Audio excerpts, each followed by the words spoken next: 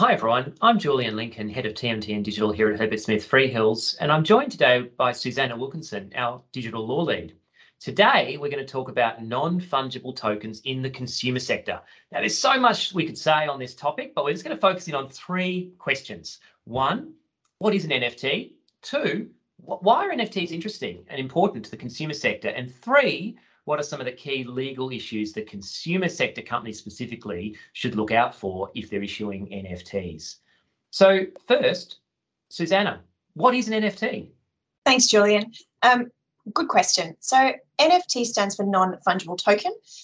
Non-fungible just means it's uniquely identifiable and it's indivisible. And that in the context of crypto assets is distinguished from something like a cryptocurrency that is exchangeable one for one. So a Bitcoin, if I have a Bitcoin, we could exchange them. But similarly, you can also divide a Bitcoin, so you can have 0.0001. So non-fungible just means uniquely identifiable and indivisible. And then let's have a look at the token component of that. And a token, we're used to tokens in the real world. We've been using them for a long time. It just means a representation of something. Now, NFTs exploded onto the scene when they were a representation of something in digital form. But increasingly, we're seeing NFTs being linked to real-world assets, and that's a really interesting use case in the consumer sector.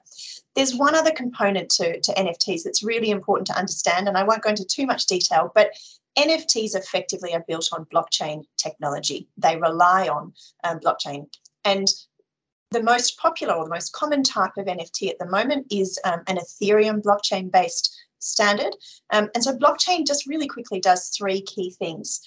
Blockchain allows us to store value in digital form, and we couldn't really do that before the mainstream use of blockchain, so that's a key thing. Just trust me on that one. So clever maths and some cryptography, and we can store value in digital form. And it does that through recording all the various transactions in respect of these tokens. So if I sell a token to you, Julian, then that transaction would be recorded on the public blockchain for anyone to interrogate and anyone to see, and it's permanently recorded there, which leads me to the third thing that blockchains do, and that allows for this sort of trust by design, or what you have heard of as a trustless environment. So we can trade peer-to-peer without an intermediary. So those three things together have really driven the adoption of NFTs, and in particular on the Ethereum platform, it was the ERC-721 standard, which basically is a packet of data that interacts with smart contracts on the Ethereum blockchain. And that's what's created this great sort of interoperability and standardization, so that developers producing these packets of data can sort of with certainty predict how they'll behave. So just quickly to summarize, it is a representation. It's a packet of data that represents something that is uniquely identifiable, and that's a whole. It can't be divided up. Well, it's pretty complicated stuff, isn't it, Susanna? And I guess, though, for those out there who are thinking they want to issue NFTs, you don't necessarily have to bottom all that technology out yourself. There are platforms and tools, yes, right, Susanna, that you can get to help you issue them. Absolutely right. So I guess then, you know, with all that complexity, there's certainly, it hasn't put everyone off. So we've certainly seen, and Susanna, you and I and our team, we've actually done quite a few NFTs, helped clients issue a few NFTs, and we've seen huge interest, just in our own client base, but across the sector, and things, you know, everyday goods, luxury goods, beverages, sporting equipment, jewellery and art. So there's an enormous amount of activity in the consumer sector.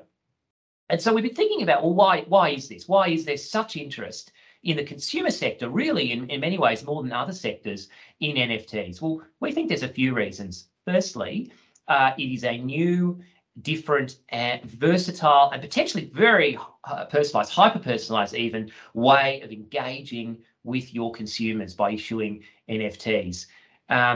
Undoubtedly, there's an element of novelty and hype in all of this stuff, and it's exciting and people want to be playing in that space. There's an element of exploring the medium for the future, and we can talk about the metaverse. Maybe that's a topic for another day, Susanna, but you know, getting this bit of a gateway into the metaverse. And I think quite importantly as well, it's a good means for consumer companies to access new markets and access new consumers. And so a classic example, you might have certain consumers who are very happy to go into a fine wine store or antique rare antiquities bookstore or a jewellery store, but there might otherwise be consumers who are not really feeling comfortable or happy in that sort of environment, but might be really excited about buying a digital representation of the beverage, the drink, the book, etc. So totally new consumers for your products and services. And I think one of the really interesting things in this space for consumer sector companies is the ability to secure an ongoing revenue stream or royalty stream each time the NFT, the token, is traded on a platform. So you can attach terms to the token and the terms on the platform so that every time it trades out there in the ether, you can actually get a payment back. And that's something that's not possible in the traditional realm.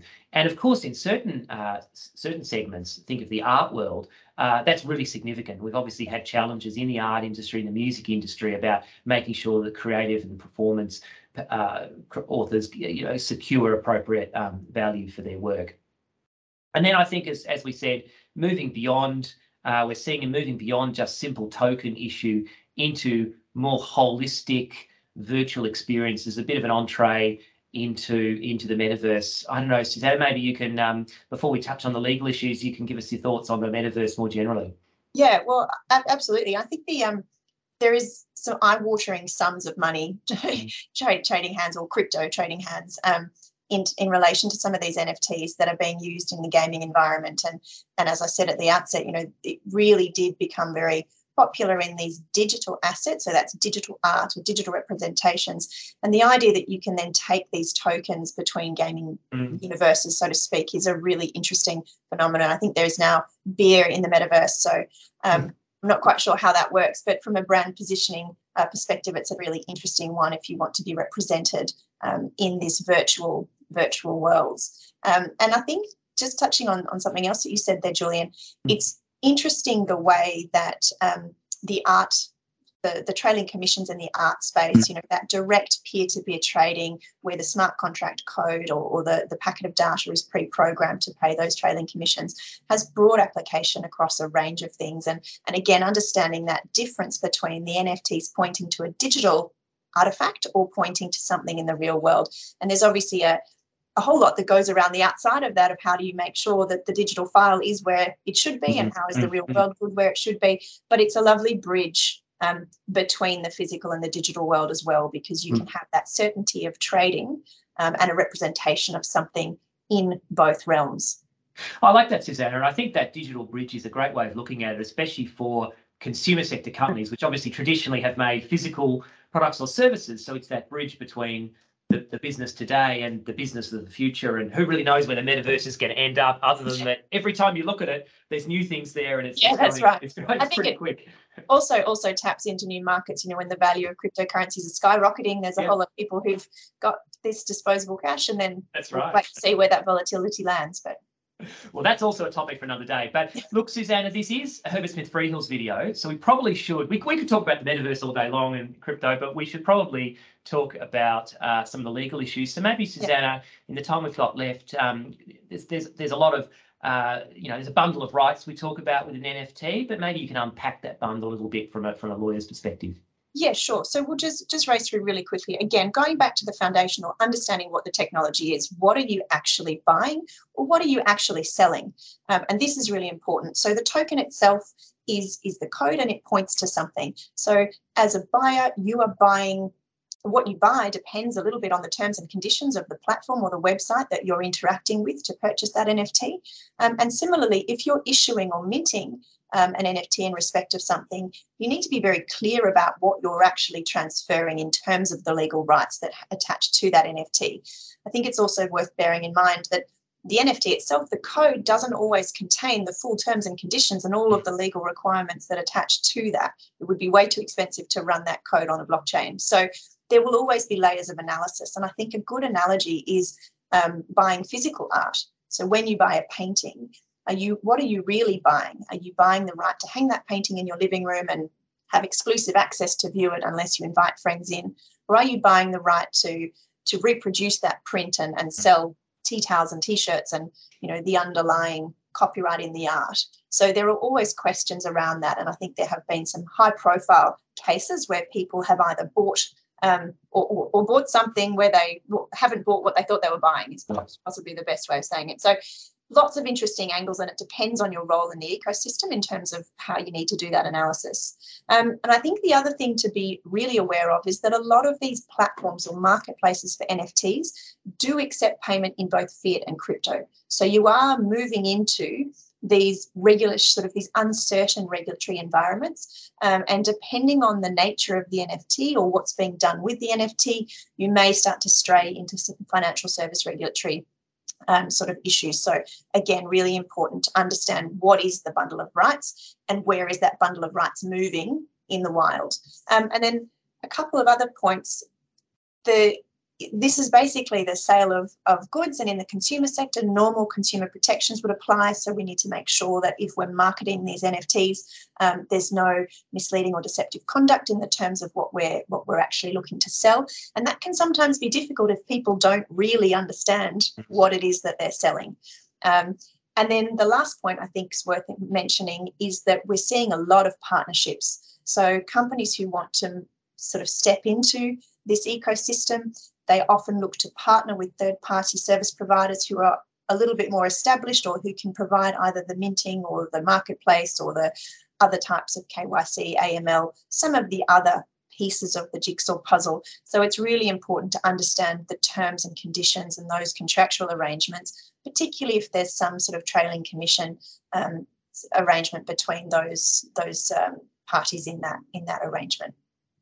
No, that's a really good point, Susanna, because a lot of the focus is on how do I issue my token, which is obviously really important. And you've touched on the IP rights, which obviously in the consumer sector I think are pretty well known, but also those consumer protection rights and the financial services regulatory issues, which are perhaps not as common arising in the consumer sector.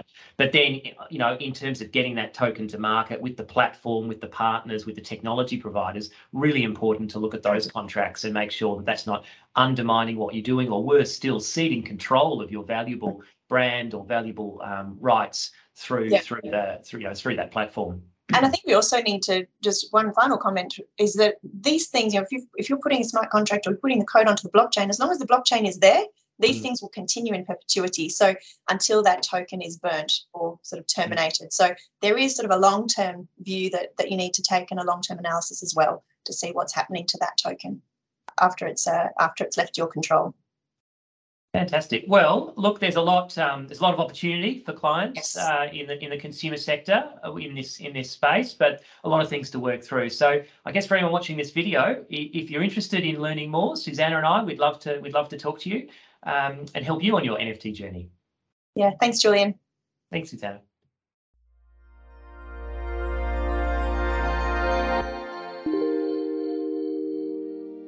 You have been listening to a podcast brought to you by Herbert Smith Freehills. For more episodes, please go to our channel on iTunes or SoundCloud and visit our website herbertsmithfreehills.com for more insights relevant to your business.